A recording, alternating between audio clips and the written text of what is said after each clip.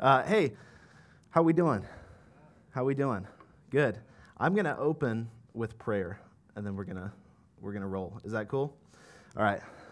Father, we just invite your presence in this room. God, we long to know you. We long to know you. We long to experience your presence.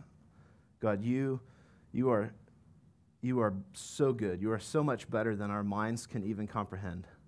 And so, Jesus, I just ask for you to be touching our minds this morning, to be touching our hearts, to be softening our hearts. There's just some advice that was given to me a few months ago, and I think that it's for now that we would have, a lot of us for the past season have had soft skin and a hard heart. And I just pray right now, Lord, that you would give us hard skin and soft hearts. Hard skin and soft hearts. In Jesus' name, amen. Well, welcome to the Vineyard. I don't know about you, but sometimes I feel a little bit alone in the world. There are times that I feel afraid. And, I think that's one of the reasons that I love the protest songs of the 60s so much. Because when I listen to them, like when I listened to Bob Dylan sing Masters of War this week, I felt like he was reading my mind. They connect with us, right? And, it's been a heavy week. Obviously, Putin invades Ukraine, and my wife is 8 months pregnant, and I'm experiencing the existential pressures of the order of the world around me shifting and the order of my personal world shifting. And I just want to be vulnerable about that because, I've been talking to God about it. And I think it's important that we just hold moments like this before one another in community. I hope that we have opportunities like that in the groups this week. And, sometimes my fear is that, and I know that it's not true, but sometimes my fear is that God might not do anything to help me. And sometimes I fear that God is far off because that's been told to me in my life. And when I talk with people, I feel like there's a general anxiety that kind of lives beneath the surface of a lot of our lives that God might be far away, that he might not want to talk with us, that he might not intervene. Right? Have you ever felt that way? And we feel tension because we know that as Christians, we're supposed to be happy. We're supposed to be joy carriers. We're supposed to keep our love on, right? Have you heard that before? We're supposed to be friendly to people and pray for them and help them when they're in trouble. And we're supposed to pray for their ailments and pay for their groceries and bring them hope when they lose a loved one. And that's the role that we're supposed to fill in the world. But sometimes we're exhausted because we're not completely sure if God actually has our back. It can be exhausting, can't it, when we're not sure? And, the longest running struggle for a lot of us is that God isn't safe. Josh touched on this a little bit last week when he talked about the goodness of God and the sovereignty of God. The longest running struggle for a lot of us is that God isn't safe. That he's the author of everything, good and bad. And that as Christians, we're supposed to have answers, right? We're supposed to have answers for the world. We've been told that Jesus is the answer for every problem. Have you heard people say that? Jesus is the answer for every problem. But we need to have a firm grasp on what that means if we're going to go around saying that to people, right? Because we can't afford to go around giving people false impressions of who this Jesus might be. And so, we call this the gospel, this message about who Jesus is, about who God is to us. We call it the gospel. And I believe that we've been given a gospel in our American church subculture that has taught us to believe that God is far off. I think we've inherited a gospel that has some language in it and that has some ideas in it that make us believe that God's far off. That he can't look upon us because we're so sinful and so far from him. And we're lucky that Jesus likes us because the Father sure doesn't. That's the subliminal message that we've received in this gospel that has been handed down to us. Martin Luther has often been misquoted as saying, "You are like a pile of manure, ugly, repulsive, offensive, that there's nothing in you that's commendable to anyone, especially God." Have you heard this before?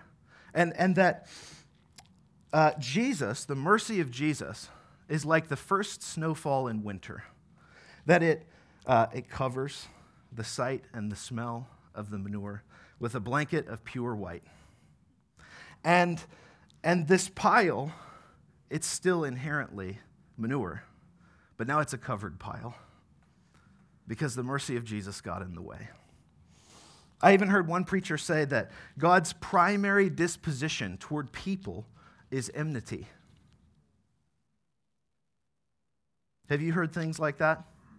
Have you heard people say things like that? We believe horrible mischaracterizations of the gospel like this, and they're burned into our minds and they're burned into our identities, especially if they were taught to us as children. They're burned into our minds and they're burned into our identities, especially if they were taught to us as children. And this was not the gospel that Jesus preached. It just plain wasn't. And last week, Josh introduced this series, and he painted a lot of concepts with kind of a broad brush. And today I want to set the stage for the next 5 weeks of teaching after this, just by narrowing in on the gospel of the kingdom of God. The gospel of the kingdom of God. The gospel that Jesus actually preached, and not a cultural distortion of it. Karl Barth, some of you might know that name. He was a great Swiss theologian. He warned us not to make any biblical theme, not to make any principle or idea central other than the name Jesus Christ. And Christ alone unifies all Scripture. So when we look at the Bible, when we look at the Word of God from the perspective of the centrality of Jesus, we realize that his message and his ministry and his self-understanding, the way that Jesus understood who he was, all those things are inseparably tied to this idea of the kingdom of God or the kingdom of heaven. That's what Jesus is talking about everywhere he goes, everything he does. He's talking about the kingdom. He announced the kingdom. His parables explained it, and his miracles bore witness to the presence of the kingdom. And the theme of the kingdom, as it is preached by Jesus, unites the whole flow of biblical truth, from Moses through the prophets and the writings and the gospels and the letters and Revelation. It's all tied together by this one stitch of the kingdom of God that holds together the fabric of the biblical story.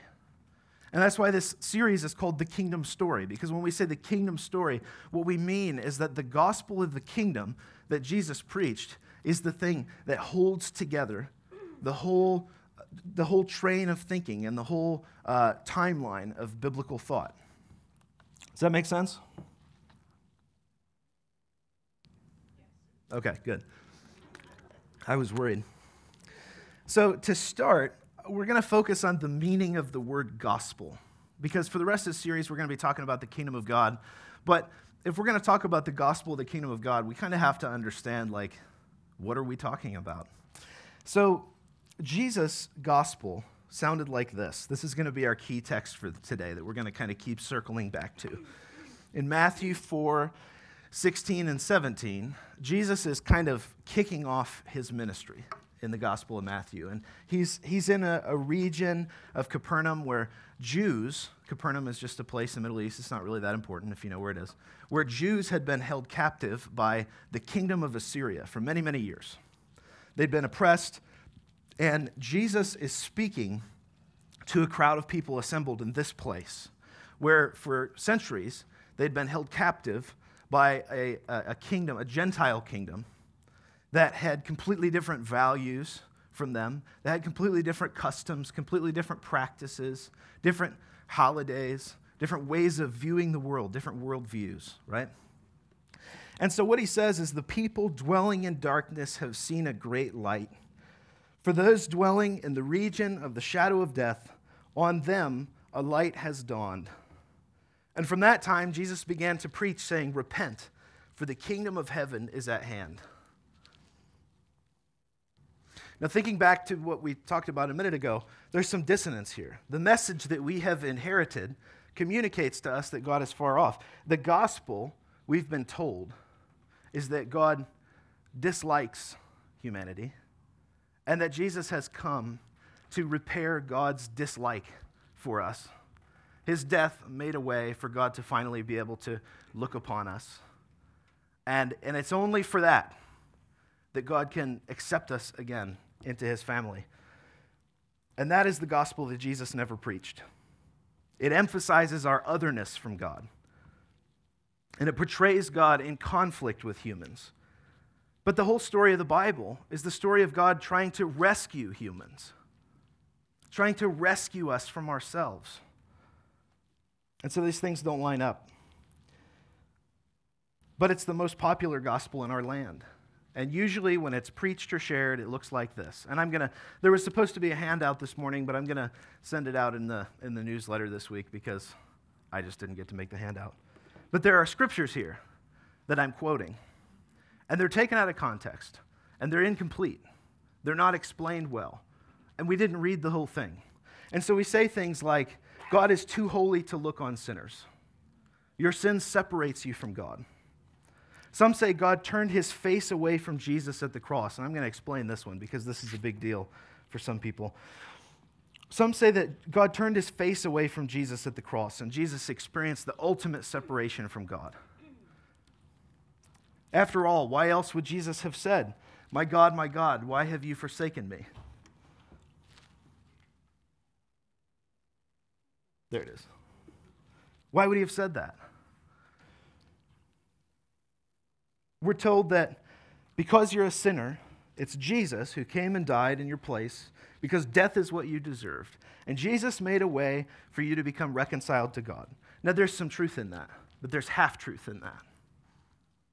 There's half-truth in that. And we have to tell the whole story when we tell people the story of our Jesus. And I want to propose to you that these ideas do not paint an accurate picture of the gospel. And there are parts of the summary that I just gave you where the emphasis is all wrong. And there are other parts that are outright false. And when Jesus proclaims the gospel, it's different from these things. And before I keep going, I want to throw it over to the Bible Project. We're going to watch a short video, and then we're going to keep going with this concept of the gospel. So you can go ahead and throw that on. There's this beautiful poem. It's in the book of Isaiah. The city of Jerusalem has just been destroyed by Babylon, a great kingdom in the north. And all of these Jewish people, they've been sent away into exile, but a few remained in the city. And they're left wondering, what just happened? Has our God abandoned us? Right, because Jerusalem was supposed to be the city where God would reign over the world to bring peace and blessing to everyone. Now, Isaiah had been saying that Jerusalem's destruction was a mess of Israel's own making. They had turned away from their God, become corrupt, and so their city and their temple were destroyed. Yeah, everything seems lost. But the poem goes on. There's a watchman on the city walls. And far out on the hills, we see a messenger, and he's running towards the city. He's running and he's shouting, "Good news!" And Isaiah says, "How beautiful on the mountains are the feet of those who bring good news." Beautiful feet? Yes, the feet are beautiful because they're carrying a beautiful message. What's the message? That despite Jerusalem's destruction, Israel's God still reigns as king, and that God himself is going to one day return to this city, take up his throne, and bring peace. And the watchmen sing for joy because of the good news that their God still reigns. Now, in the New Testament, we find this same phrase, the good news. It's the Greek word euangelion, and it's also sometimes translated with the word gospel. Yeah, so when Christians say, "Do you believe the gospel?" they mean, do you believe the news? But not just any news. In the Bible, this phrase is always about the announcement of the reign of a new king.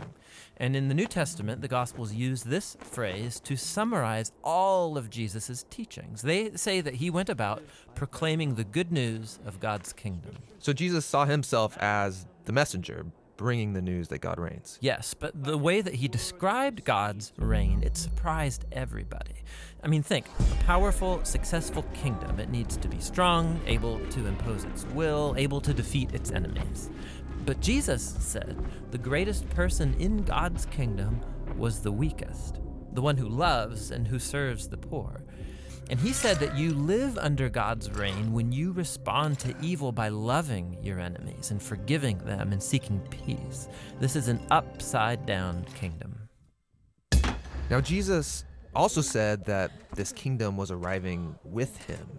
Yeah, so for example, there's this really interesting story where there's a high-ranking Roman officer, and he comes to Jesus begging him to heal his servant. And he even calls Jesus his Lord, acknowledging that Jesus is his authority. Jesus praises this man for recognizing what no one else yet had, that not only was Jesus announcing God's kingdom, he was the king. And so the word gets out that this Jewish man from Galilee is talking and acting like he's the king of Israel. He's appointing 12 disciples, which are an image of Israel's 12 tribes.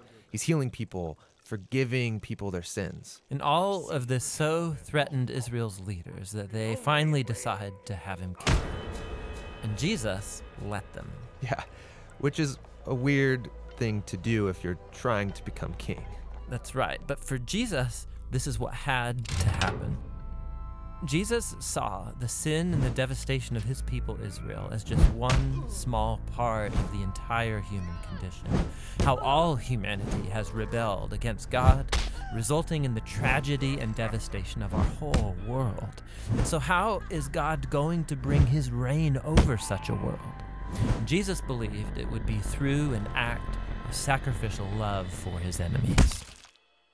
This is why in the Gospels, Jesus' crucifixion is depicted as his enthronement as the King of the Jews. Yeah, he receives a crown. He also receives a robe. He's exalted up, not onto a throne, but onto the cross. How beautiful are the feet that bring good news.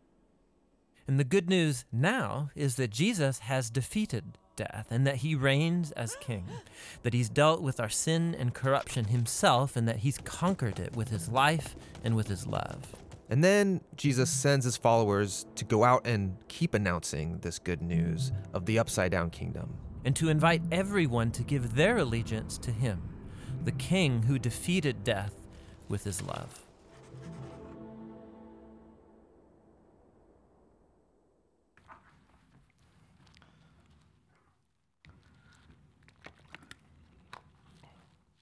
Aren't those cool videos? I love those, man. So the gospel Jesus preached is that God is near. The gospel Jesus preached is that God is near. And I've come to a place in my life where if I were asked to summarize the whole Bible in one sentence, I would say, God is near. If I were asked to summarize the whole life of Jesus in one sentence, it would be that God is near. If I were asked to summarize the gospel in one sentence, it would be that God is near.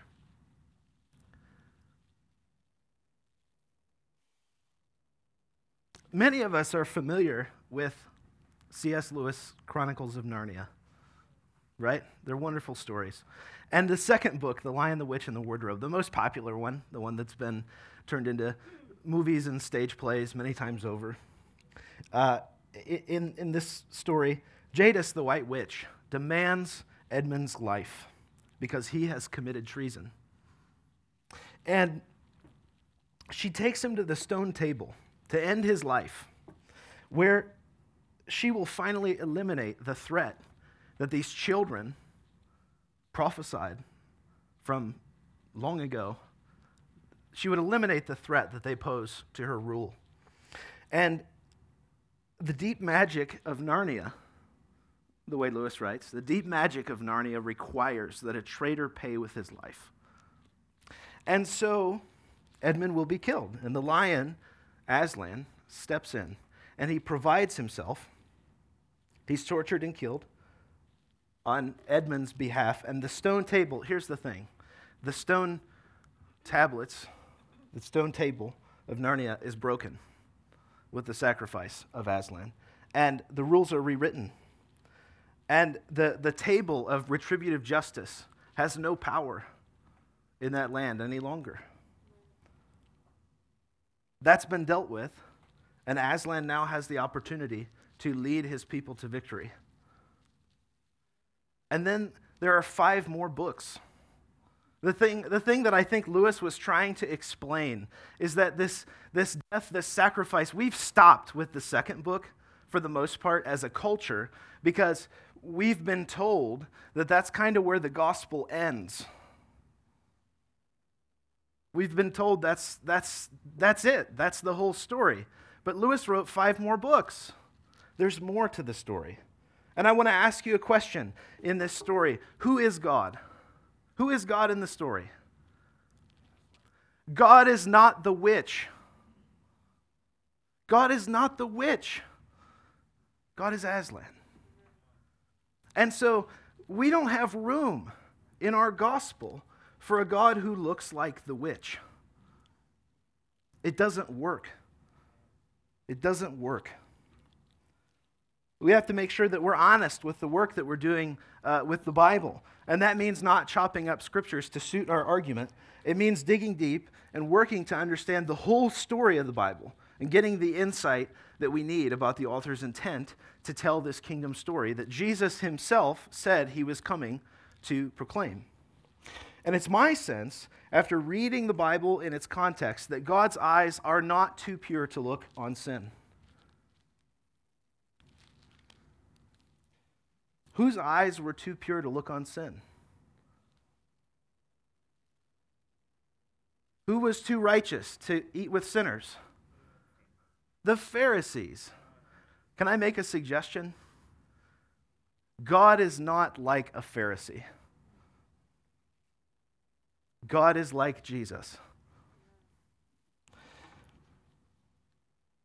And so the question, that I haven't answered, I threw out some of these sayings that we attach to the gospel, like God turned his face away when Jesus was on the cross and Jesus experienced separation from God. That's fundamental to a lot of our theologies, right?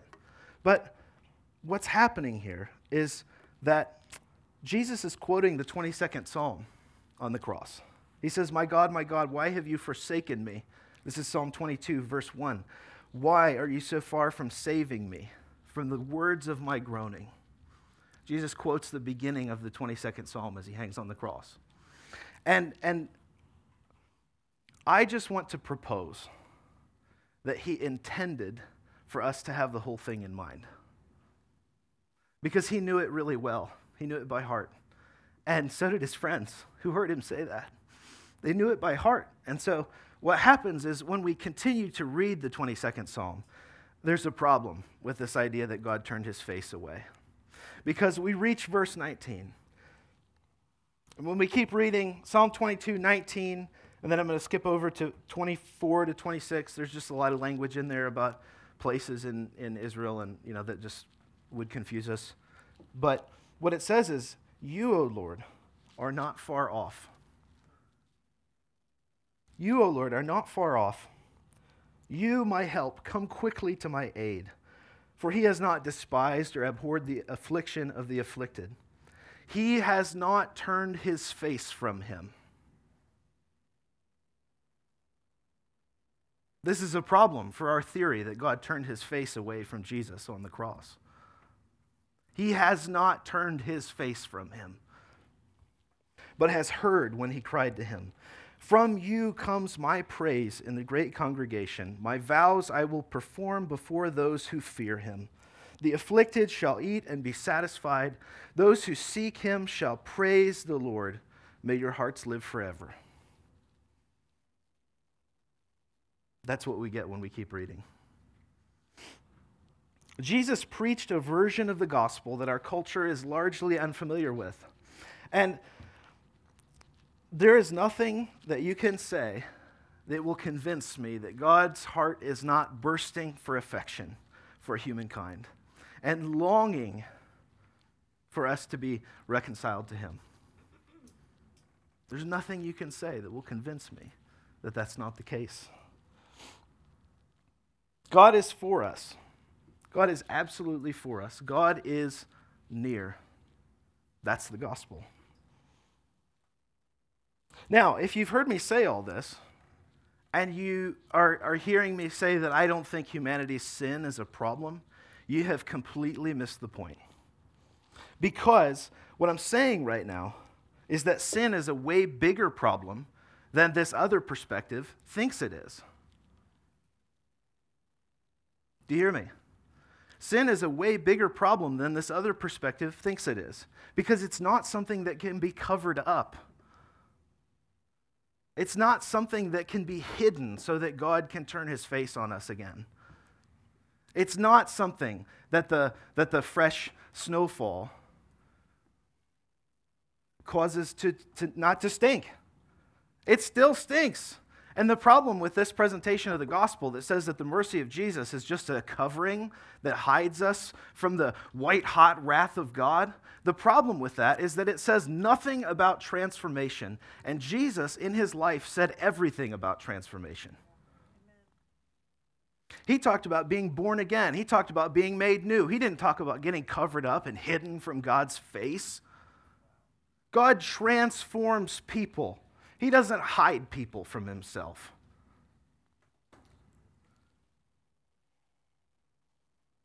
Jesus came to make us new. God is near to transform us, to do something completely different than just cover us up. And so the good news to you, if you are living life with Jesus and you have been told that you are a snow-covered pile of dung, you are in fact not. You are an image bearer of God. You bear his image and his likeness, and you are not a snow-covered pile of dung. You are a new creation. Amen? And if anybody tries to tell you something different, don't listen to them. Because you know the truth. You read the rest of Psalm 22. You know that, in fact, God has not turned his face away from him. You are aware of the fact that you have been made new, that you have been born again. And the gospel, the good news to you, is that God has come to save you from yourself and to uncover, to reveal his image and likeness that you bear. Jesus' gospel, the gospel of the kingdom, is not an atonement theory. It's not an atonement theory. It's not 4 laws. It's not 5 steps. And it's not 10 hoops to jump through. It's a story. It's the story that God has been writing since the foundation of the world. Those other things are models, and some of them are good and some of them are bad. But the truth is that the gospel is a story, and it's a story about God drawing near to his people. The Old Testament is a story about God drawing near to his people so that he could, his people Israel, so that he could bring about a Messiah and draw near to his people, all the people of the earth. That's the story. Don't get it mixed up. So I want to come back to our key text for today, Matthew 4, 16 and 17. The people dwelling in darkness have seen a great light. And for those dwelling in the region of the shadow of death, on them a light has dawned. And from that time, Jesus began to preach, saying, "Repent, for the kingdom of heaven is at hand." God is near. He has come. And when Jesus says that the kingdom is at hand, he is not referring to a place. He's not referring to a place. The kingdom of heaven is not a place.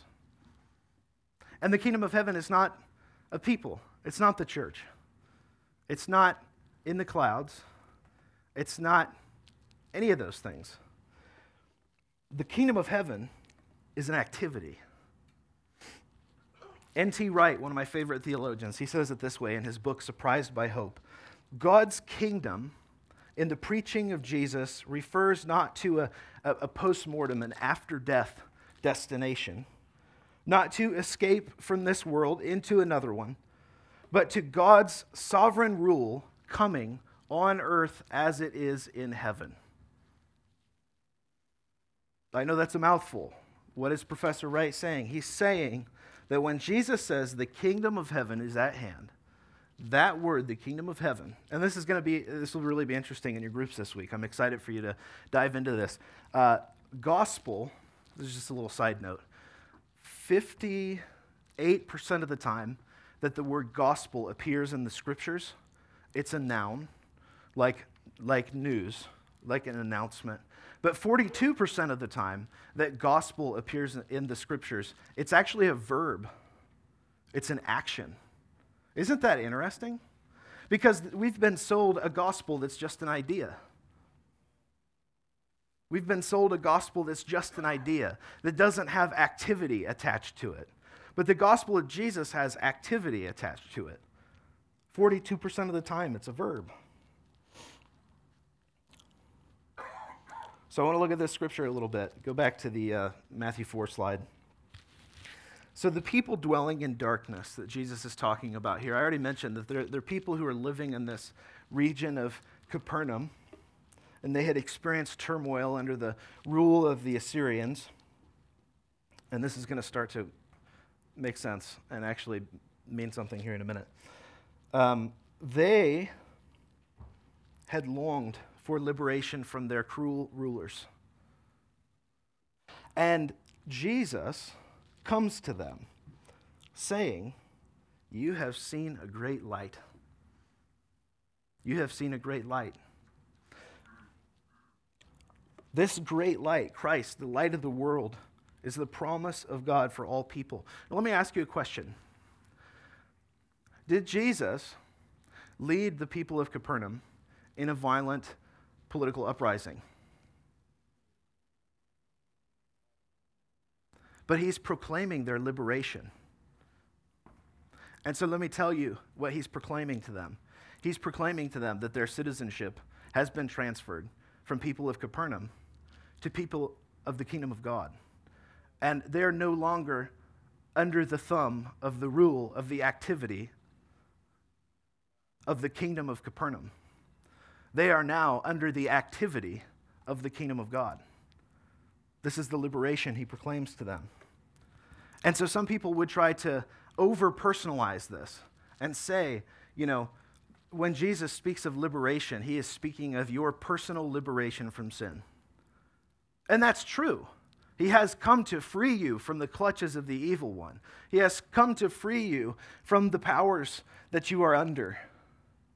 But he has also come to free people from oppressive powers, people groups. And so when we pray this morning for Ukraine, we're praying that these people would receive the gospel that God is near, and that they would hear Jesus say, "The people dwelling in darkness have seen a great light, and for those dwelling in the region of the shadow of death, on them a light has dawned." Because that's the message of Jesus. And the next thing Jesus says is repent. And repentance is the thing that allows us to join in what God is doing. Because there are, I hate these categories, but in progressive theology and progressive thought, there's this idea that the gospel is a systemic thing that is freeing people from systemic powers, and that it's righting the systems of the world. And there's an aspect of that is absolutely fact. And then more conservative thinkers about the gospel would say that the gospel, the purpose of it is just, it's personal. It's a personal gospel for you, your individual person, your individual self, and that's how the gospel comes into the world. And Jesus is saying here that both are true, that both are happening right now. And when he talks about repentance, Jesus is absolutely talking about a personal repentance from sin. He is absolutely talking about us acknowledging the ways that we have done violence to the image of God in ourselves, and the ways that we have done violence to the image of God in other people, by the things that we have said and by the things that we have done. And his call to repent, because the kingdom of heaven is at hand, is a call for us to acknowledge that in ourselves, to come before him and say, "God, I'm sorry. I have done wrong in the world." And so when you hear me saying all this about God is near and God is for you and God, yes, absolutely, that is absolutely the fact. And he longs for us to turn away from our wrong perspectives, from our wrong actions, from the evil that we have partnered with in the world, so that we can participate in the kingdom at hand. Because God's kingdom is extended through people. He partners with people. Yes, God acts sovereignly on his own behalf, but God longs for partnership with people and always has. And repentance is the thing that makes that available to us. And really all it is just carrying ourselves with humility and acknowledging that we mess up. We treat people poorly. We talk to people like they're not worth much. We overlook people. We slander them behind their backs. And repent, for the kingdom of heaven is at hand, is an invitation for us to acknowledge that so that we can enter into the kingdom work that God has for us.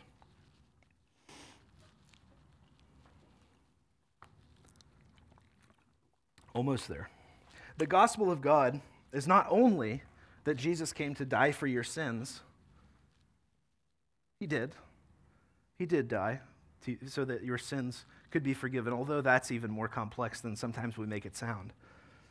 But the gospel of God is that God is near, and it has come to make 4 things available to you and I. And if you've done the devotional this week, you've read about those 4 things. Those were the 4 things leading up to today's talk. The first of those things is the forgiveness of sins. Jesus' gospel is for the forgiveness of sins.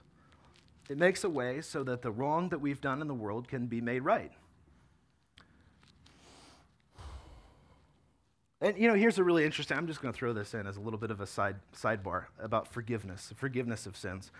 Because we have a kind of an overly individualistic picture of what the gospel is, our idea of the forgiveness of sins is that we say, God, forgive me, I have done wrong, and God says, you are forgiven, which is true. However, when Jewish people heard Jesus talk about the forgiveness of sins, in the Jewish tradition, and in most of the Jewish tradition, in Jesus' day, the forgiveness of sins involved repentance before God and making the situation right with your fellow man. That's how forgiveness was released to the Jewish people. Just food for thought. I know we're not Jewish, but we're grafted in, so if you'd like to apply that to your life, I think it's wisdom. The second point is the liberation of captives. Jesus comes to proclaim, light in the darkness. He comes to set people free. He comes to set people groups free from oppression. He comes to set us free from the oppression of the evil one and the powers and principalities that we have become complicit with because of the way that we've treated other people. The third thing, and this is very important, is the power to live in victory over sin. A lot of the things that Jesus talked about, this is the transformation piece. This is being born again. This is being made new. The whole point of this project is, again, for you not to remain a pile of dung, but for you to become something new that bears the image and the likeness of God. And Jesus has imparted to you by you confessing with your mouth and believing in your heart that he is Lord and that God raised him from the dead. He has given you the power to live in victory over sin. And it frustrates me when people believe that Christianity is a project about managing your sin, because it's not. Christianity is not a project about managing your sin. It's a project about becoming more like Jesus and sinning less. Understood? Great. 4, the empowerment of the Holy Spirit.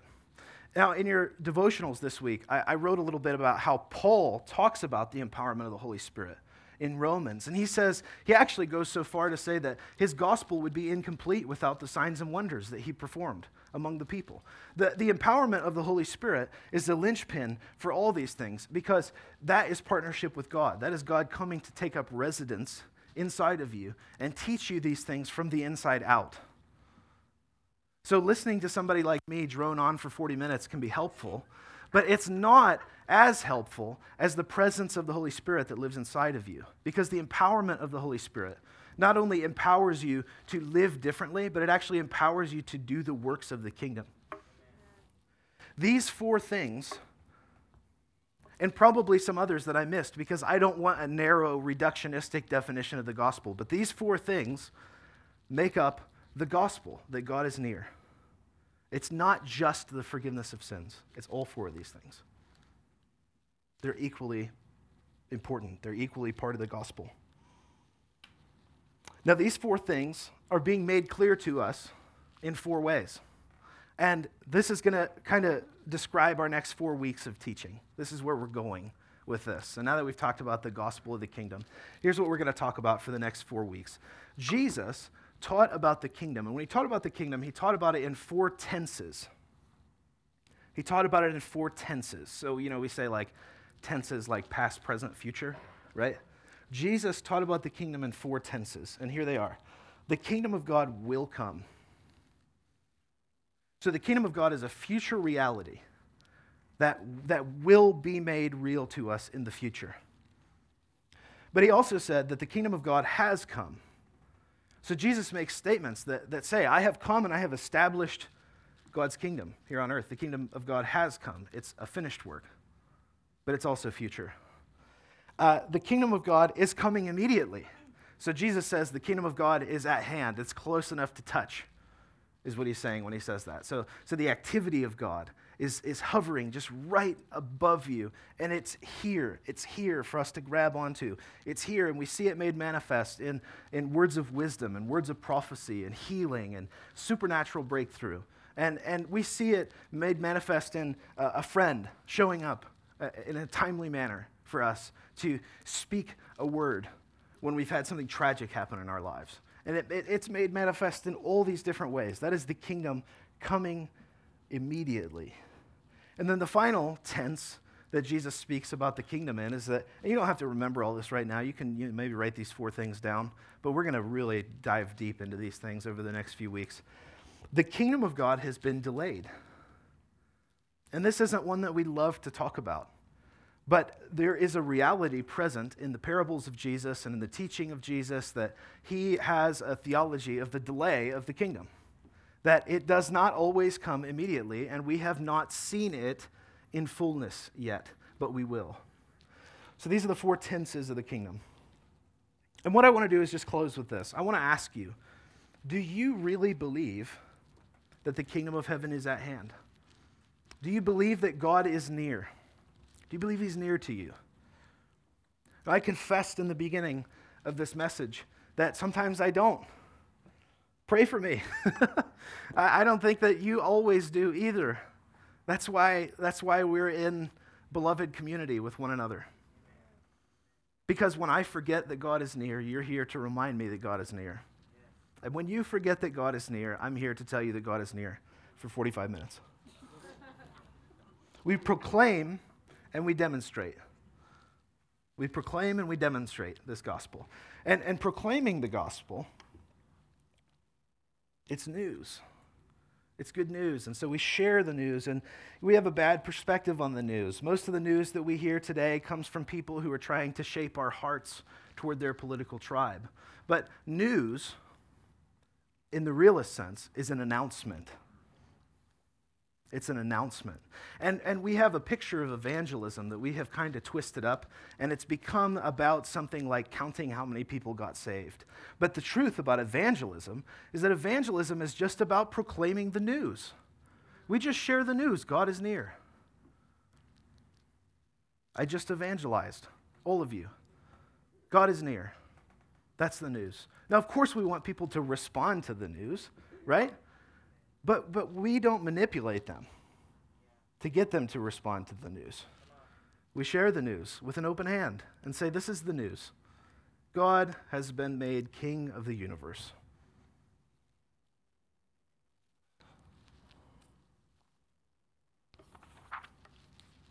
So here's what I want you to leave with. I have a little acronym for you. I wish John was in the room for this because he loves acronyms. So I made an acronym. It's BORN. Born is the word that I want you to remember. Our demonstration of the kingdom, first and foremost, needs to be bold. That's the B. It needs to be bold. When we demonstrate the kingdom of God,